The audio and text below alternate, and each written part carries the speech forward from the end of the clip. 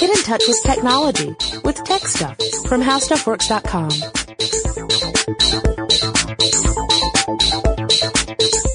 Hey there and welcome to Tech Stuff. I'm Jonathan Strickland. And I'm Lauren Vogelbaum. And we thought today we would do a little stargazing, but we're not outdoorsy types, Lauren.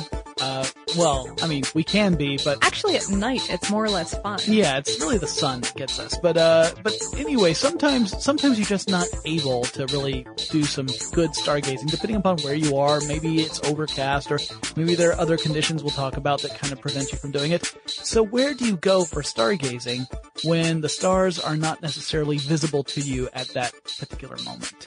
A planetarium would be a pretty good option. Yes, it is not pronounced, as Matt Frederick would say, as a planetarium. It's a planetarium, which is essentially an enclosed room with an artificial sky that has stars and sometimes planets and sometimes other celestial bodies represented. Yes, some kind of spacescape. Yeah. So there are a lot of different types of planetariums that all use a very similar approach, but the actual implementation can differ between one and the other. But we wanted to talk more about all of the kind of history that built into coming up to the planetariums, as well as how they actually work, right? We didn't want to just explain it's a projector and then go in from there. I mean, because y'all, basically it's a projector. Yeah, so we could just say it's a projector. And if you know how a projector Episode works, over. Yeah, we're done. Good All night. right. It's a Friday, so we're ready to go home. But no, we wanted to actually talk about the history of planetariums because it's a fascinating story. I mean, obviously, as a species, humans have been fascinated with the heavens since before recorded history. I mean, this is something that we've obviously been really amazed by over thousands of years. It's pretty amazing. And what's interesting is that there have been lots of different attempts to create an indoor version of this experience, because it's not always convenient to go outside and do all your work. And based upon thousands of years of observations, we got pretty good at figuring out how to represent the night sky in a way that was accurate, even with the movement of things like planets and the moon and the sun, and etc. the Earth itself. Yeah, I mean, it took us a while to figure that part out, that the Earth itself was moving and not, say, everything else was moving around the Earth. And depending upon whom you are, you might still argue that. Thinking of a specific documentary that Janeway was the voice for. Anyway, so assuming you're not having this geocentric view, even that would allow you to see that the heavens move in a very predictable way. It may take a long time for a particular cycle to happen, but once you know what those cycles are, you could predict, make observations that would end up either verifying or negating the previous guesswork, and eventually you make it into a science. So, why are planetariums themselves awesome? Well, for one, you get to look at the stars even if, again, you are in a place where you can't normally see them. Like here in Atlanta, we get a lot of what's called light pollution. Mm-hmm. So that's just any major city tends to have this, where you've got lots of lights that are on at night, and that tends to drown out some of the stars. You can't see the fainter ones. You really only see the brightest ones that are in the sky. You might be able to see things like Venus, which that's extremely bright. And you might see some of the major stars and some of the major constellations, but you're missing out on a lot. Oh, certainly. So unless you go way out into the middle of nowhere where there aren't so many lights, or you happen to live someplace that has really strict rules about the lights at night, because there are a few of those places, you probably can't see that many. And even in those places, it sometimes rains. Yep, or yep. Gets cloudy. Yeah, it turns out clouds really inhibit the stargazing activities. Also, the sky over the southern hemisphere is different than that over the northern hemisphere. So, right. If you don't travel back and forth pretty frequently between the two, yeah, you're missing out. If you don't cross the line over at the equator, and shout out to all my Navy buddies who do, if you don't do that frequently, yeah, you miss out on the way the sky looks in the southern hemisphere, or if you live in the southern hemisphere, the northern hemisphere. So shout out to our New Zealand listeners. There's a lot of you. Yeah, there's actually quite a few of you. I will not confuse you with the Australian listeners. Please don't. We love all of you equally. So if you've never been there, but you want to see what the sky looks like, a planetarium, some of them anyway, can accommodate you. A lot of them have the capability of showing the stars over any particular point on Earth. Like, that's how sophisticated they've become. Mm-hmm. So not only that, but many of them can also show you what the sky would look like on any given date. So you might say, well, what did the sky look like yesterday? What will it look like tomorrow? What will it look like in a century? What will it look like 100 centuries from now? What did it look like back in the day that Shakespeare wrote his plays? Like, you could do any of those things. And by plugging in some numbers, the computers that handle the calculations for most of these, devices, not all of them, some of them are a little older, but most of them can take that into consideration and actually determine what the position of the planets would be on any given date, the stars, etc., which is pretty awesome. Yeah. They can also be used to teach celestial navigation, and they certainly were used for that purpose during World War II. Very useful, especially if you can't always depend upon instruments to be able to get around. Yeah. Also, it teaches astronomy. Which, yeah. I almost left that out of the notes. And I was like, yeah, that's a big deal. I guess that's a thing. Yeah. So, obviously the astronomers out there, if you want to be able to identify, various star clusters, things like that. And a lot of these have special, projectors that will show things like the Milky Way galaxy or other nebula or things like that. And that's important. Oh, sure. But we will get into that later on. Let's talk for right now about the history of these devices, because people have been painting the sky on ceilings, for basically ever. Yeah, I got a cousin who has the glow-in-the-dark ones that's been on her bedroom ceiling, since she was 4, so. Yeah, also there's a star map on the ceiling of the tomb of the Egyptian official Senenmut that dates from, 1500 BCE. That does predate my cousin, so. A little bit. Your argument is valid. Yeah, this is something, like I said, humans have been fascinated with the stars for as long as we've been looking around and being able to express our thoughts. So it's no surprise that we're seeing evidence of that in prehistoric and just post-historic, if you want. Barely historic. Barely historic. Drawings and depictions on things like this tomb. And then we have some early examples of what could be something like a planetarium from the Arabic world, right? Right. There were Arabic tents made with holes in the fabric to let outside light shine through, representing each star, or each star as they knew them in that time. Described in European history circa the 1200s or so. And so that's a good while back. Right. And then we had let's switch up to, say, I don't know. Let's go to the idea of using globes and sky maps. This is really cool too. So starting a couple thousand years ago, it became really popular in the West to draw sky maps on globes. And the first planetariums known to history were huge versions of these, big enough for people to sit in. A really famous example is the Gortop globe, supposedly based on plans found among Tycho Brahe's papers. Okay, so wait. Tycho Brahe? I've always heard Tycho Brahe. Where'd you hear Tycho Brahe? One of my astronomy professors in college called him Tycho. That's good enough for me. So I know that the Penny Arcade dude calls himself Tycho. Sure. But hey, we're going with an astronomy professor's approach. I'm all right with bowing to authority on this one. We'll go with Tycho. He had a really impressive beard, so that also, that's like credentials in the astronomy world.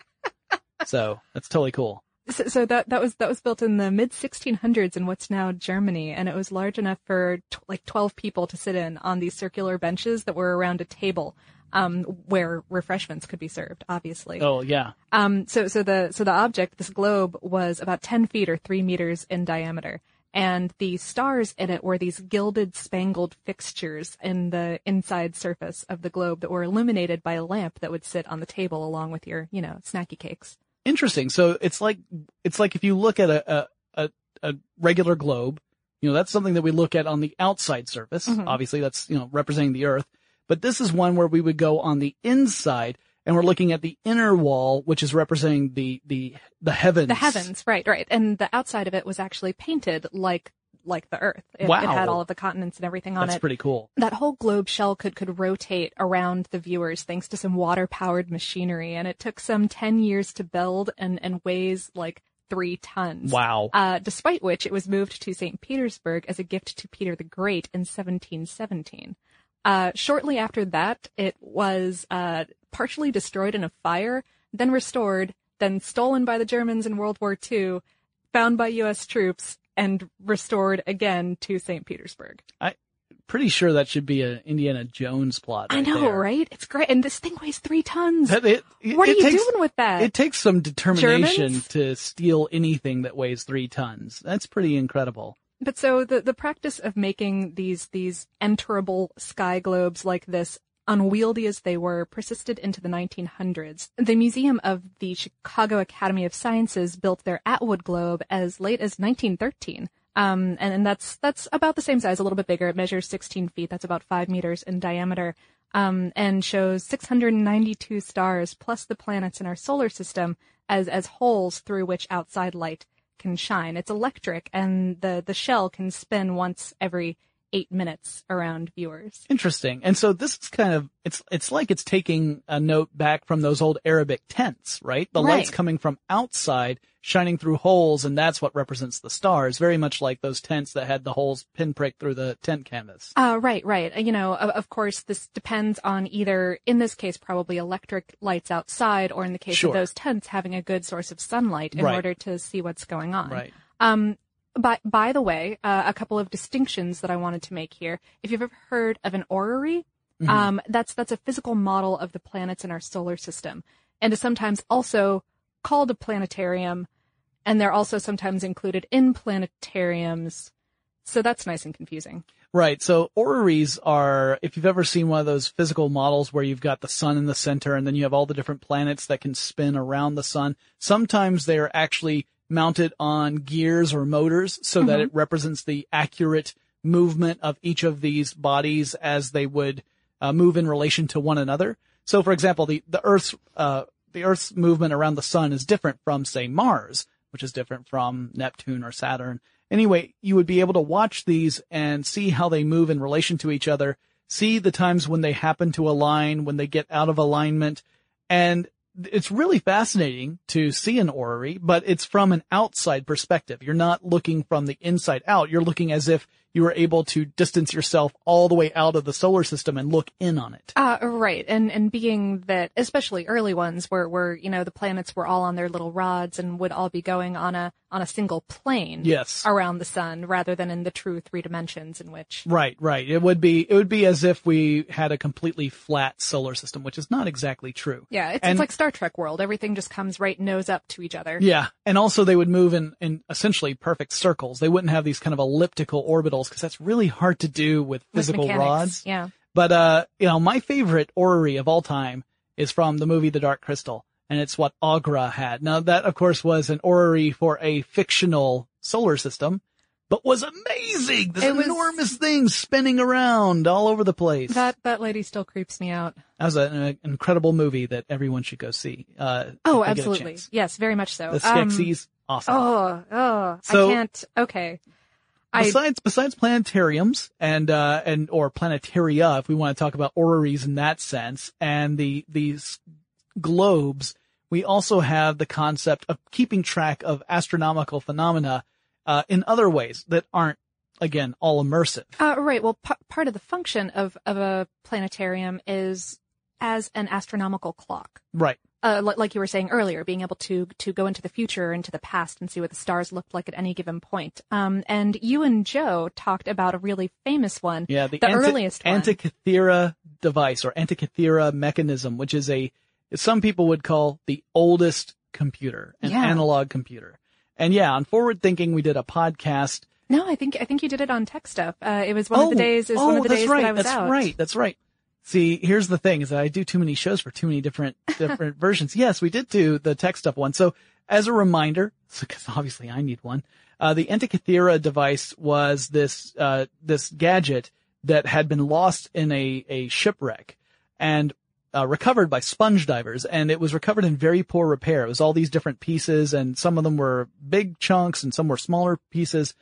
And eventually, it took decades to do this, but eventually we figured out that this was an astronomical computer. It was able to show where the position of the planets were in relation to the Earth, on any given date, including the position and phase of the moon and the position of the sun, and you would turn a crank in order to adjust the dials so that you could change it to any date and see what that actual alignment happened to be on that given date. It was also very useful for things like planning out specific events, because you could do this and find out when there was going to be an eclipse, for example.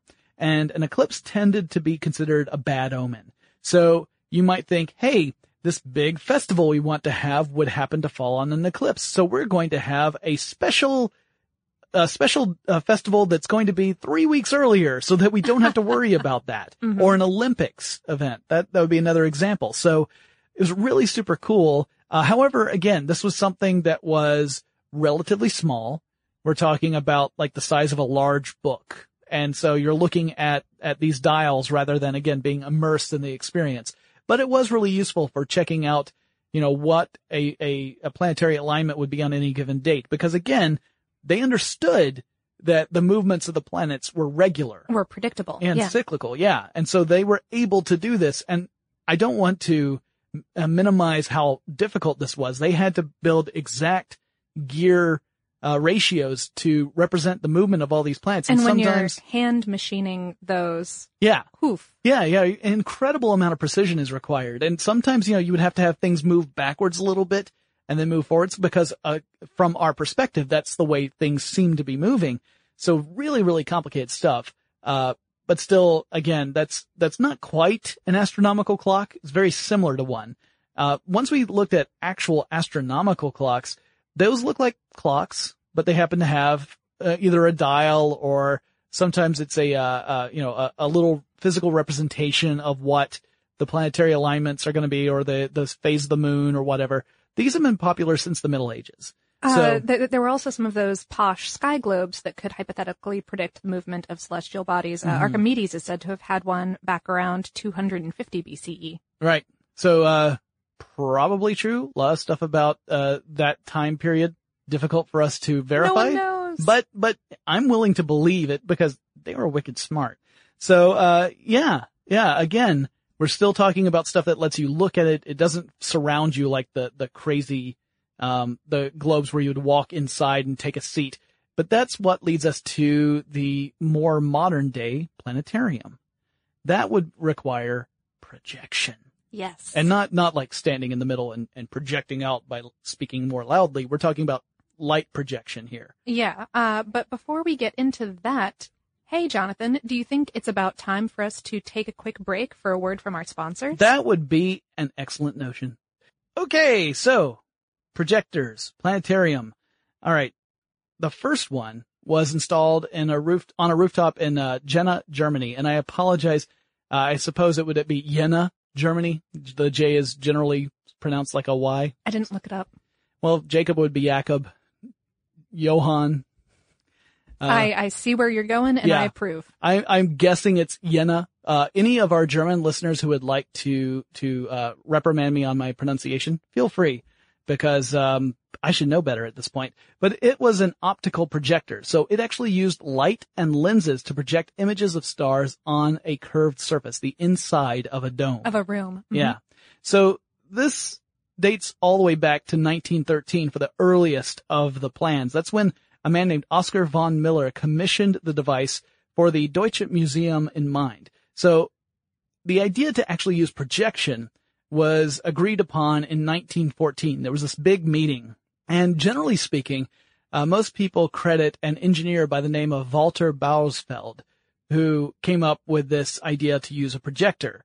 He was working with a company called Carl Zeiss, which was an optics company. Still is, in fact. Still is. That's very true. Yes. And they decided that they would use this kind of approach. They decided that they wanted to use something that was fairly new. The idea of a new source of light for people at that time. Oh, well, their original idea here was to use those fancy newfangled light bulbs. Yeah. As instead of a pinprick, instead of having a pinhole for each light source, they wanted to use a light bulb for each star. And they very quickly realized how complex and expensive and terrifying that would be, especially if you want to be able to move your field of vision. Right. So if you had all these stars in fixed positions on this dome, how do you move them if you want to? If you want to move the entire ceiling, Right. and that's not good. Can you imagine the heat generated from those old bulbs too? All of those things. So this one engineer, Walter, supposedly said, hey, Why don't we put the light in the middle and then shine it out on the inside, as opposed to poking holes on the inside and putting these light bulbs through? And people said, you're crazy, except for another engineer. And this is a very interesting and tragic story. There's actually a really good documentary that we'll talk about. But there's an engineer named Rudolf Straubel, who expanded upon Bauersfeld's suggestion. He actually said, wait, this is a great idea. We can use a projector, and not only can the projector show things like the position of planets, which was that was kind of the initial approach, was, well, we can show the planets this way. So no, we can actually show the stars this way too. We don't have to just rely on this as being a way of showing the planets. And they all began to work on this. Now, Straubel would eventually leave the museum and his position working on this project because he refused to divorce his Jewish wife. Oh. So this was the rise of the Nazis in Germany at the time. Yeah. And there's a documentary called Planetarium that really follows this. And the general perspective on Planetarium is that Straubel was actually a major contributor to this first planetarium, but his work was all but erased by the Nazis. And then the Nazis' attempts to erase it were then subsequently erased. Oh, wow. Partly because the company, the Zeiss company, got split into two companies after World War II. Half of it was in East Germany, the other half in West Germany. And for the West Germany side to talk about Straubel would have also been to admit that they had bowed to the Nazis' demands. Right. And so it was not politically, let's see, what's the right way? Prudent. It was not prudent at that juncture, so to speak, to make that admission. So if you're really interested to hear more about the drama behind that, and also the tragedy behind that story, check out the documentary Planetarium. At any rate, getting back to the planetarium itself, it took years of research and development before construction could begin. Right. Also, there was a war from there was World War I. Yeah. And then the 1914 to 1918. Yeah. So that we had World War I going. So that puts things on hold. Construction would begin in 1919. It wouldn't be completed till 1923 and was first shown on a rooftop, in Jena, Germany, and then would eventually move to its permanent home in the Deutsche Museum in 1925. And this had what was called a star ball? A star ball. This is a perforated sphere that powerful light can be shown through up onto the dome, like we've been talking about. By around a decade later, domes like this would be installed in museums around the world, especially after affordability improvements were made to the Zeiss device by Armin Spitz in 1946. He was then the director of the Franklin Institute in Philadelphia, and his innovation was to scale it down from a star ball to a star dodecahedron. Yeah. Okay. That makes sense. You got a lot more flat surfaces. Flat surfaces. It's easier to machine. Sure. In those days. Yeah. Machining a sphere is not easy. No. Yeah. It was actually suggested to him by Einstein, the story goes. Wow. Way to go, Einstein. All right. So yeah. Circa the 1960s, lenses would come into use to amplify the appearance of brighter stars to make a more realistic star field. In more expensive machines around the same time, multiple projectors, each with their own star plates, would let you use lights of different brightnesses to project different magnitudes of stars. Gotcha. So yeah, it gets a little tricky. Like, how do you represent the stars accurately? Because some, of course, when you look up in the sky, are much brighter than others. And there's only so much you can do with machining different apertures of pinpricks. Right. So yeah, it was pretty complicated stuff. So how do they work today? Well, if you were to go to the one in the Deutsche Museum, it's been updated several times over the course of its history. So it's not the same device that was installed back in 1925. No, it's had some 8 million visitors or more over the intervening years. Yep. And now they use a projector that has 32 different slides to create the images of stars and planets on the curved surface of the walls and ceiling. Now, these slides have a fine pattern of holes that correspond to the actual position of stars in the night sky above Germany. It's specific to that. Yeah. I mean, it would be weird for them to have a representation of the sky above somewhere else. I mean, this is, above where the facility is. Each slide is a pair of glass panes, like a slide, that you would put under a microscope or something. Between these panes, there's a thin layer of copper, and they punch holes in the copper. Now, the size of the hole determines how bright the star is going to be, right? So if you make a tiny hole, it's going to be a relatively faint star. If you make a larger hole, it's going to be a brighter star. The lenses you use to help focus that light so that it's the right size. So you've got the right brightness and size. And so that it's sharp. Yep. Yeah, you don't want to have just this kind of fuzzy, blurry effect. So generally speaking, you got a lamp. That's what's providing the backlight. And you have special projectors for the sun, moon, the planets, and the Milky Way to complete the picture. So this is a multi-projector setup. Now, the original structure relied on gears to turn the projectors precisely to mimic celestial movement. So you would actually have someone manually turning something. Yep. We have since upgraded. Now it's electric motors that do this. And again, you have the gear ratios worked out so that they mimic the actual movement. So you could just have everything turning, but of course that wouldn't be accurate to what we actually see in nature. You have to be a little more specific so that, when Mars is going past your vision, it's doing so at the right speed, relative to the other sites in the sky. Right. So, the neat thing about this is that you can actually obviously speed things up or slow things down. So you could sit there and say, all right, here's what the path of Mars looks like over the course of a month. And you could show it in a sped up time. So you don't actually have to sit there for a month to see it happen. Right. Or you can reverse it so that you can say, here's what Mars did last month. Right. And then, of course, that sets time backward. And then, because we learned that from Superman, right? If you spin the world backwards, then obviously time reverses. It's okay. They all have Wayback Machines in Germany. Right. So everything works out in the end. By the time you leave, everything's right back to where it was, so you don't have to mess with your watch. That's really smart.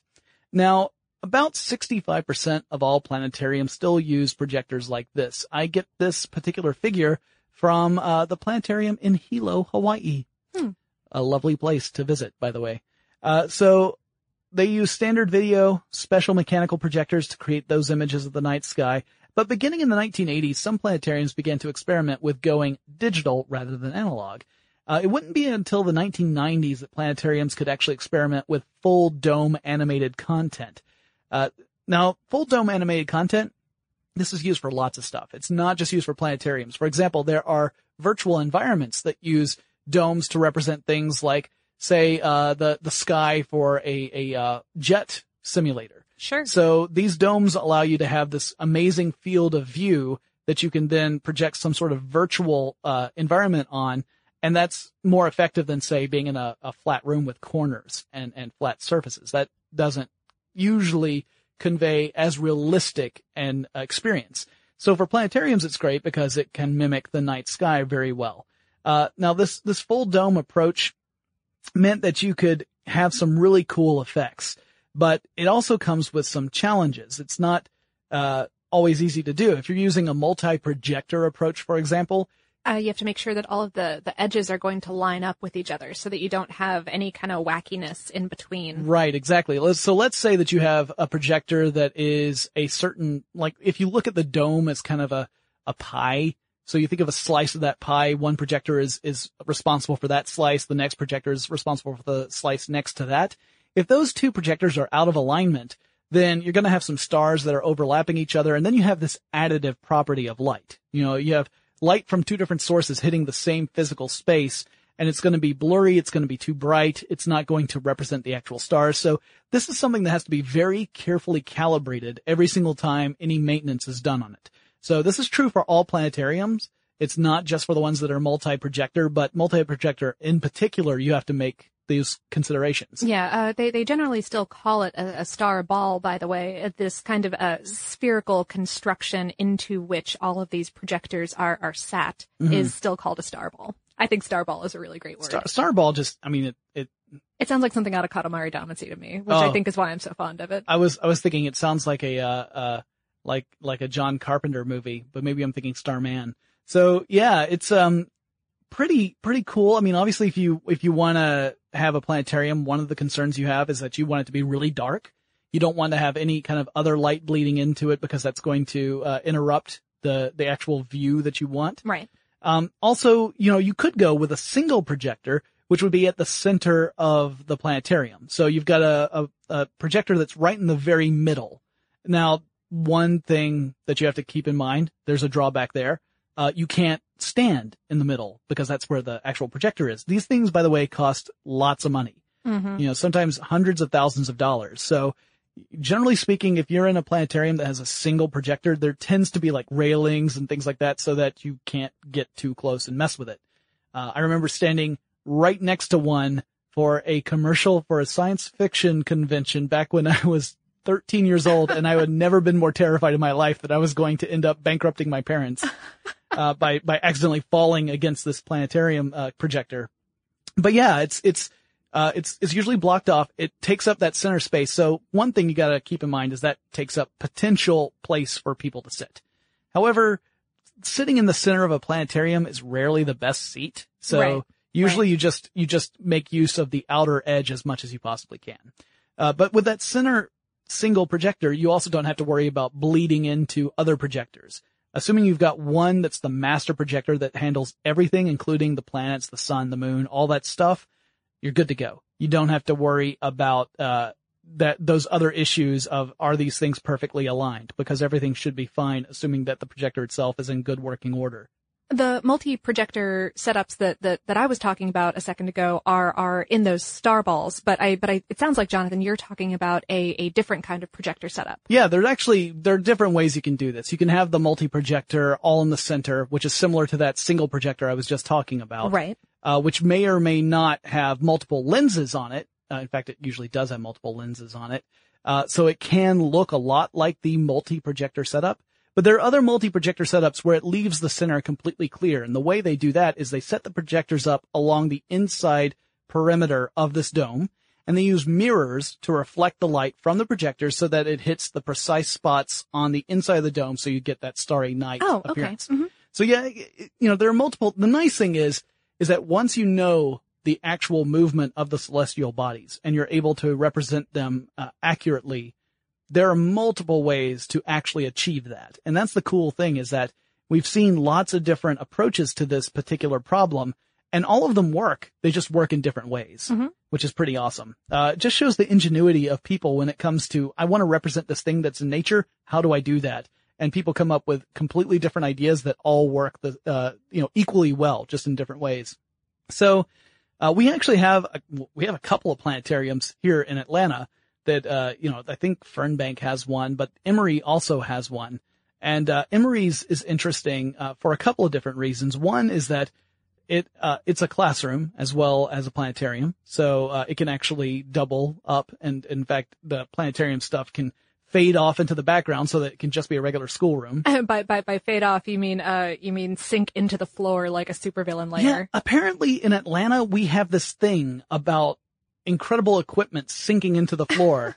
It's the planetarium at Emory. It's the Mighty Mo organ over at the Fox Theater. Oh, why don't we have this in the office anywhere? Yeah, I think Ben sunk into the floor once, but I'm not sure that anyone besides me saw it. So I could just be crazy, but I don't know. Sometimes he likes to make me think that. The other reason why I wanted to bring it up is because the planetarium itself has a projector called the Zeiss SkyMaster ZKP3, which is cool because it's Zeiss. Yeah, it's from the same company that made the very first planetarium projector.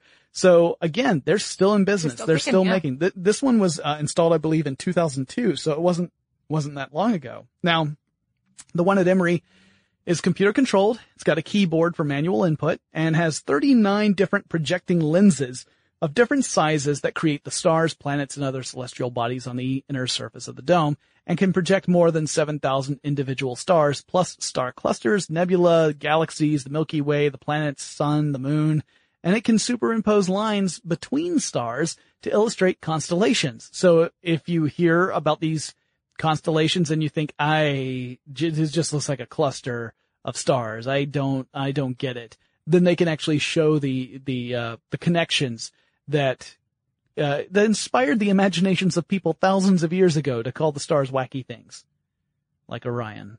Yay! Yeah. I always had trouble with those. The only one I could ever pick out was Orion, because I could pick out Orion's belt. Right. But otherwise I was hopeless. I was a whiz at it when I was a kid. I had a really big astronomy phase. Yeah, I wish I had taken a course in astronomy. I never did.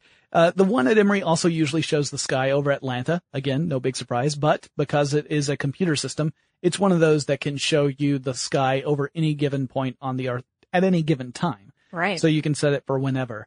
Now, the other cool thing about it is that it's connected to a 24-inch telescope that's on the building's rooftop, and they have a direct video feed from the telescope to the planetarium. So for astronomical events, you can go and, That's so cool. Yeah. Just watch it on the ceiling of this planetarium, which is, you could see a live event. They've hosted several live events there. Not all of them were some that you could watch through the telescope. Like, I'm pretty sure that the Mars rover landing, you probably couldn't see through the telescope. I cannot imagine that would be possible. No. But they do, show some interesting feeds from various sources. So these days, I mean, as impressive as that planetarium is, and as proud as I am as a native Atlantan that it's here, there are others that are even more sophisticated. Oh, yeah. We're talking 4K or 8K projectors. So, think of the general rule of thumb, and granted it's a rough rule of thumb, is 4K means 4 times the resolution of, say, a 1080 high definition television. That's when you get into ultra high definition. Yeah, this is way more high def than your local cinema. Yeah, 8K even more so. Even if you have a 4K cinema near you, 8K twice as good, really. Is when you get down to it. Again, that's very rough. I mean, anyone who's a true videophile is cringing when I say this, but yeah, you can go and see planetariums that use 8K projectors. Some of them have full 3D effects at 60 frames per second. So you can actually feel like you're floating through space. They can take you on journeys all the way around the solar system and the galaxy. You've got data feeds from all over, like including space probes. It's pretty incredible stuff. Oh, yeah. Some of these things can show over 9,000 stars at a go backward and forward 10,000 years into the past and future. Take you so far beyond Earth to show any kind of data that we have anywhere in the universe. And you can composite the astronomers' data and artists' composites. Yeah, it's fantastic. I love the idea of also being able to see things like, here's what the night sky would look like if you were on Mars. Right. I mean, that's incredible stuff. I mean, clearly, most of us are not going to ever have the chance of looking at the stars from the surface of another planet. Or to go into the center of our galaxy and check out the black hole there. Yeah, I had plans and they got canceled. The other couple that was going to go with us, something came up. And I hate it when that happens. Yeah, so rude. That's the nice thing about the planetariums is they give us this opportunity to journey to places we physically could not get to and really understand more about our galaxy and the way everything seems to work in relation to each other based upon our knowledge now. And the other nice thing about planetariums is that these facilities update as our understanding grows. Mm-hmm. So there are times when we might learn something that ends up affecting the way a planetarium is displaying the night sky. And it's pretty easy with digital projection to fix it. I mean, relatively. Yeah. And so you might even be able to watch something like, here's what a supernova looks like. And there have been events in the past where there've been amazing astronomical events, but many of them happened before most of us were alive. So it'd be really cool to be able to see those kind of representations. Things like, Halley's Comet as another good example, or, maybe if you wanted to see what it would look like with some of the other famous comets that have gone by, but you never got a chance when they actually happened. Maybe it was cloudy that day, or maybe you weren't born yet. It would give you the opportunity. So super cool stuff. Really interesting again to look into it. And the fact that so many different people have created similar but different approaches for this same purpose is really cool. I mean, it's rare when we talk about a technology where there are all these multiple pathways that get to the same destination. Usually we talk about convergence, where, competing technologies start to fall away until you have a clear front runner or maybe two possible ones. But with this, there are lots of different ways. Oh yeah, and all of these interactions with multiple disciplines of bringing together the knowledge that we have been gathering over the centuries about the universe around us, along with the optics fields that have let us use these technologies to project stuff onto a ceiling. Yeah, it sounds so ludicrously simple when you say it that way. Right. But yeah, all you have to do it's really is awe-inspiring. go to a planetarium, guys. Yeah. Go to a planetarium. And especially if the projector is something that's in view, take a really good look at that thing, because send us pictures of it if they let you. They're pretty phenomenal. Yeah. And if you work at a facility that has a planetarium and you think, hey, the tech stuff guys, they should really go and see this place, let us know, because we totally would go. Absolutely. Yeah. I like Pink Floyd as much as the next guy, so. One of the planetariums in Atlanta would do a Pink Floyd show. Ah, I see. There would be little lasers that would go on inside and stuff. Not really my scene, actually. I like to reference it. But no, we really do find this kind of stuff fascinating. So guys, if there's a technology that you find fascinating, that you've always wanted to know more about, you want to know the history, you want to know how it works, you want to know the social implications, how is it culturally significant, anything like that, let us know. Send us an email. Our address is techstuff@discovery.com, or drop us a line on Facebook, Twitter, or Tumblr. Our handle at all three is TechStuffHSW, and we'll talk to you again really soon. For more on this and thousands of other topics, visit HowStuffWorks.com.